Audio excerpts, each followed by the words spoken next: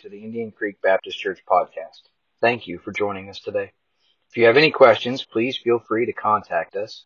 Our website is www.indiancreekbaptistchurch.org, or our email address is info@indiancreekbaptistchurch.org. It is our sincere hope that through this podcast, God will speak to your heart and touch your life so that you may grow closer to Him. So we're going to pick up in Judges chapter 9 and verse number 32, and we're going to see this civil war begin. And this is something that, unfortunately, for those of us in the United States and for many countries, they know something about. But really, brother fighting against brother and kindred fighting against kindred is where we are today. So Judges chapter 9 and we'll start in verse number 31. We'll start at verse number 30.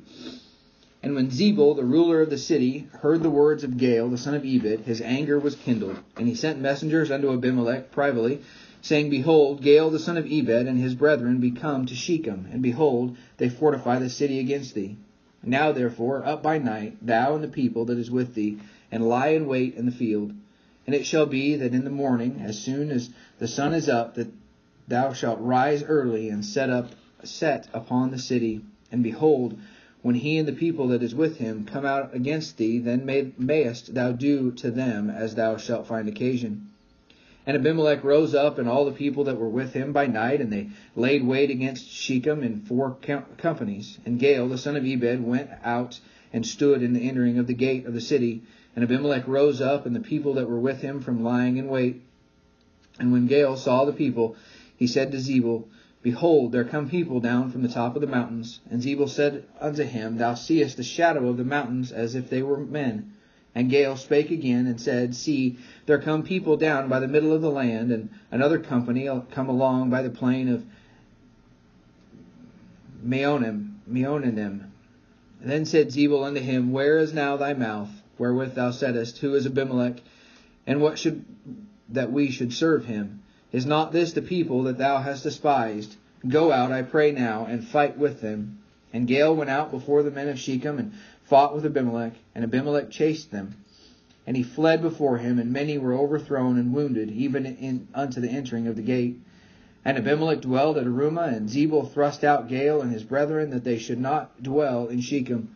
And it came to pass on the morrow that the people went out into the field, and they told Abimelech, and he took the people and divided them into 3 companies, and laid wait in the field, and looked, and behold, the people were come forth out of the city. And he arose up against them, and smote them. And Abimelech and the company that was with him rushed forward, and stood in the entering of the gate of the city, and the 2 other companies ran upon all the people that were in the fields, and slew them. And Abimelech fought against the city all that day, and he took the city, and slew the people that was therein, and beat down the city, and sowed it with salt. And when all the men of the tower of Shechem heard that, they entered into an hold of the house of the god Beerith. And it was told Abimelech that all the men of the tower of Shechem were gathered together. And Abimelech gat him up to Mount Zalmon, he and all the people that were with him. And Abimelech took an axe in his hand, and cut down a bough from the trees, and took it, and laid it on his shoulder, and said unto the people that were with him, What ye have seen me do, make haste, and do as I have done. And all the people likewise cut down every man his bough, and followed Abimelech, and put them to the hold, and set the hold on fire upon them, so that all the men of the tower of Shechem died also by about 1,000 men and women. Then went Abimelech to Thebez, and encamped against Thebez, and took it. But there was a strong tower within the city, and thither fled all the men and women, all they of the city, and shut it to them, and gat them up to the top of the tower. And Abimelech came upon the tower, and fought against it, and went hard unto the door of the tower to burn it with fire. And a certain woman cast a piece of a millstone upon Abimelech's head, and all to break his skull. Then he called hastily unto the young man his armor-bearer, and said unto him, Draw thy sword, and slay me, that men say not of me, A woman slew me. And his young man thrust him through, and he died. And when the men of Israel saw that Abimelech was dead, they departed every man unto his place. Thus God rendered the wickedness of Abimelech, which he did unto his father, in slaying his 70 brethren. And all the evil of the men of Shechem did God render upon their heads, and upon them came the curse of Jotham, the son of Jerubbaal. Let's pray. Father God, again, we love you. We thank you for this glorious day, Lord. We thank you for the opportunity to be here and to hear your truth. Lord, I pray that we would not just be hearers of your word, but that we would be doers also. I pray that as we look at these truths, as we see the ways that the Civil War began, and I pray that you would show us the way to avoid it. I pray that you would show us the way to get along and to serve you with one accord. So God, please guide and direct us today. We love you and we thank you. It's in Jesus' name we pray. Amen. So again, getting caught up, Gael the son of Ebed had come and he was complaining against Abimelech, and Zebul sent and informed Abimelech. Zebul made a request. The first thing that I want you to see Zebul's loyalty. Now, loyalty is a great thing. Brother Grant is in his Navy uniform this morning as we look at, this is also the Sunday after Veterans Day. And you, I'm sure, had to pledge an oath of loyalty when you entered the Navy, to the country, to the Navy, to show that you were going to serve them no matter what. Loyalty is something that, unfortunately, today we often only find in dogs. They are man's best friend, and it seems like they love us no matter what. But loyalty to the wrong things is a very bad thing. And Zebul shows great loyalty here as Abimelech has been made king, and he's going to serve that king. Unfortunately, that king is wicked and evil. But as Zebul overheard the words of Gael, the son of Ebed, he became angry, and he sent unto Abimelech and informed him of what was going on. Now this wasn't just him tattling and saying, "Oh, somebody's making fun of you, somebody's hurting you."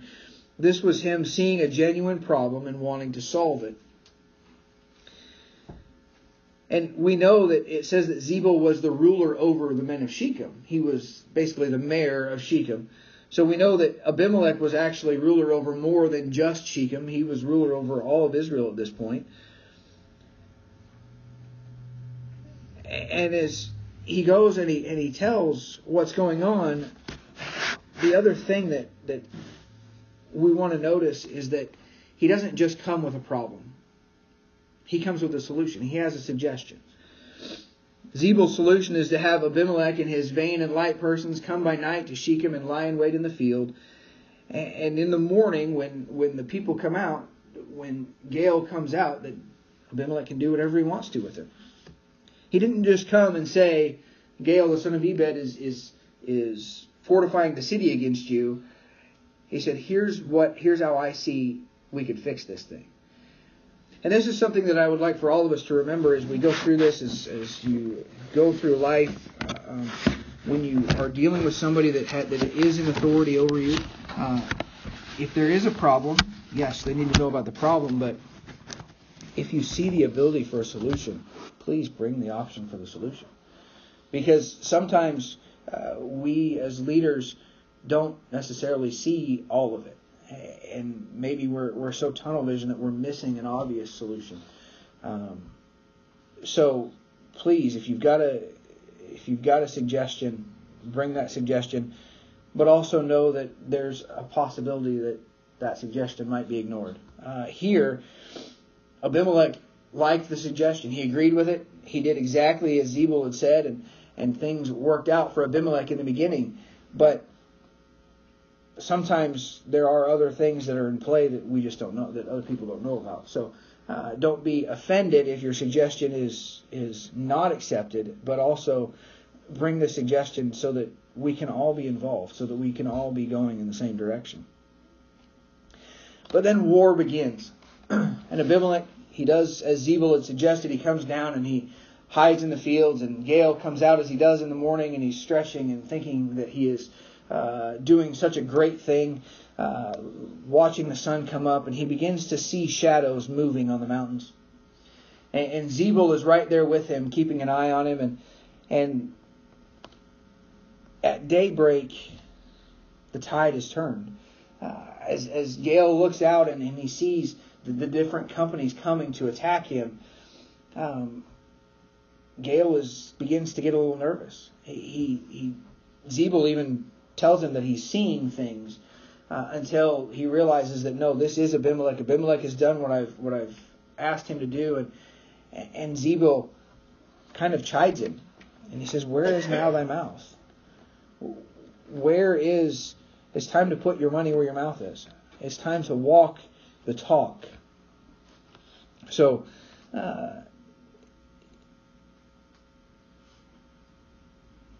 Abimelech goes out and he fights against Gael, and he defeats Gael, and Gael begins to flee, but Abimelech doesn't stop there. Abimelech doesn't just stop with, and this is why Abimelech is such an evil man, among other things, but he doesn't just stop with the men that were rising up against him. It tells us that he goes and he destroys all the men of the Tower of Shechem, he burns the city and destroys it and sows it with salt. And then as the 1,000 men and women run into the house of their god Baal-berith, they go and Abimelech burns it to the ground with them in it alive. For me, this tells me that because, again, it specified where they went. It gave Berith by name, and we know that Baal-berith was a false god that the men of Shechem were serving. It's a picture for us of where we turn when there's trouble. There is only one omnipotent, omniscient, and omnipresent God. That is the creator of all universe. That's the God that gave us this King James Bible. That is the God that sent his Son to die on the cross for us. He is the only one that can save us, and therefore is the only one that we should ever turn to. These people still believed in their false god, even though he had led them down this path. And because if you remember, they took the 70 pieces of silver that Abimelech went and hired his vain and light persons with, was out of the house of the god of Baal-berith. That's who paid for these men that are now destroying the temple of this god, this false god. So if you're placing your trust in anything else, anything other than God the Creator, you, just like the men of Shechem, face an eternity burning in that temple. But Abimelech doesn't stop there. He continues on. He's not just happy destroying Gael. He's not just happy destroying Shechem. Now he's going to move on to Thebez. Thebez, at this point, we had not heard of the city until now. They had nothing to do with what was going on. Now, they had made Abimelech ruler over them, but they had nothing to do with what was going on. The men of Shechem were not the ones that sent Abimelech out when he killed Jerubbaal and his 70 sons. They are essentially innocent, and we're going to understand that as God saves them miraculously through his work. But Abimelech begins to fight against this city, and the men and women, they lock themselves in a strong tower. And this, for us in this story, is a picture of God. This is where they should go. This is the God they should run to. They put their whole faith and trust in this tower to protect them, and it's the right thing. And as Abimelech continues his onslaught, he goes against the door, and a woman casts a piece of a millstone out. Now, this wasn't a little rock. I think it's been debunked now, but the myth for a long time was that if you dropped a penny off of the Sears Tower, by the time it hit the ground, it was enough to go through somebody. It would pick up enough speed, and the Mythbusters and several other people have done testing and done the math to figure out that it would hurt, and it would probably do some damage, but it wouldn't embed itself in the concrete. The copper is far too soft. This wasn't one of those situations. This was a part of a large stone that they used to grind the feed with. They used to grind the corn and the wheat to make their flour and their bread. And she cast it out the window. And I want you to see and understand that the only thing in all of this that Abimelech was worried about as he's dying is that it wasn't recorded for all history that he was killed by a woman. This shows you a little bit of the character and the thought process of Abimelech. But God saved these people. They placed their faith and trust in the right situation, in the right place, in the right God, and God saved them. He stepped down and He brought them up. But also, as you understand, that it wasn't a trained soldier that killed Abimelech. It wasn't even a well-armed man that fought against Abimelech and killed him that stopped this onslaught. It was a woman who, in this time period, would have been someone who was completely unprepared. Someone who should not have ever been on a battlefield. Someone who was unskilled. Someone that no one would ever pick to go to war. It was the weak and the lowly that God used. We've seen this already in the book of Judges, as we know that with Barak. As Barak was judge, as Deborah was judge over Israel, and Barak was going out. That I can't remember right now the man that they were fighting against. But anyway, Jael. Naomi's middle name is Jael. Jael, the young lady, is the general fled into the tent, and he's trying to hide from the army that's pursuing. She gives him milk, and he falls asleep, and she drives the tent stake through his head. We're going to see it again as we continue on in 1 Samuel, or 2 Samuel, as Saul is fighting against the Philistines, that God is going to use a little shepherd boy named David to kill Goliath. Now, David had received some education and some training as he fought a bear and a lion, and he'd served his father well. But all of these were people that were looked down upon, that were not seen as worthy to bear that cross, that were not seen as worthy to pick that battle. And understand for us today, as we live our lives and work for God, that none of us are ever prepared for what God has called us to. God doesn't call us to do things that we are capable of doing. Because if He did, then we would be doing it in our own power. God calls us to do things that are above and beyond us so that He can work through us. You're seeing a little bit of my stage fright come out today because of my injury and some other things that are going on. I hate public speaking. The first time I ever got up in front of a group to teach as an adult, I forgot my own name. I was 22 years old. Forgot my own name. I'd heard it yelled multiple times a day, every day for most of my life. And I forgot it. I lock up. This is not something that I would have ever chosen for myself, but this is where God has me because God wants to shine through me. And I know I'm not the best speaker. I know I'm not the best soul winner. I know I'm probably not going to be the best pastor. But this is where God has put me, and I'm going to give everything I have to it.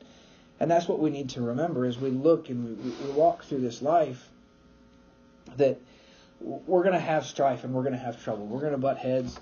I'm going to say some things that y'all aren't going to agree with. And that's okay. Because I'm sure there's some things that y'all believe that I don't agree with. I know there's some things my wife believes that I don't agree with. She believes, we were talking about it this morning, she believes that you should fry eggs in Pam. And butter. No, it's butter and bacon grease. That's it. You don't, never mind.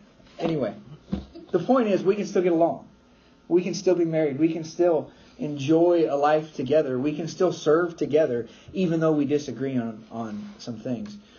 The one thing that we have to agree on is that the Lord Jesus Christ is the God of all, the God of creation. He is our Lord and Savior, and He is the one who we want to serve.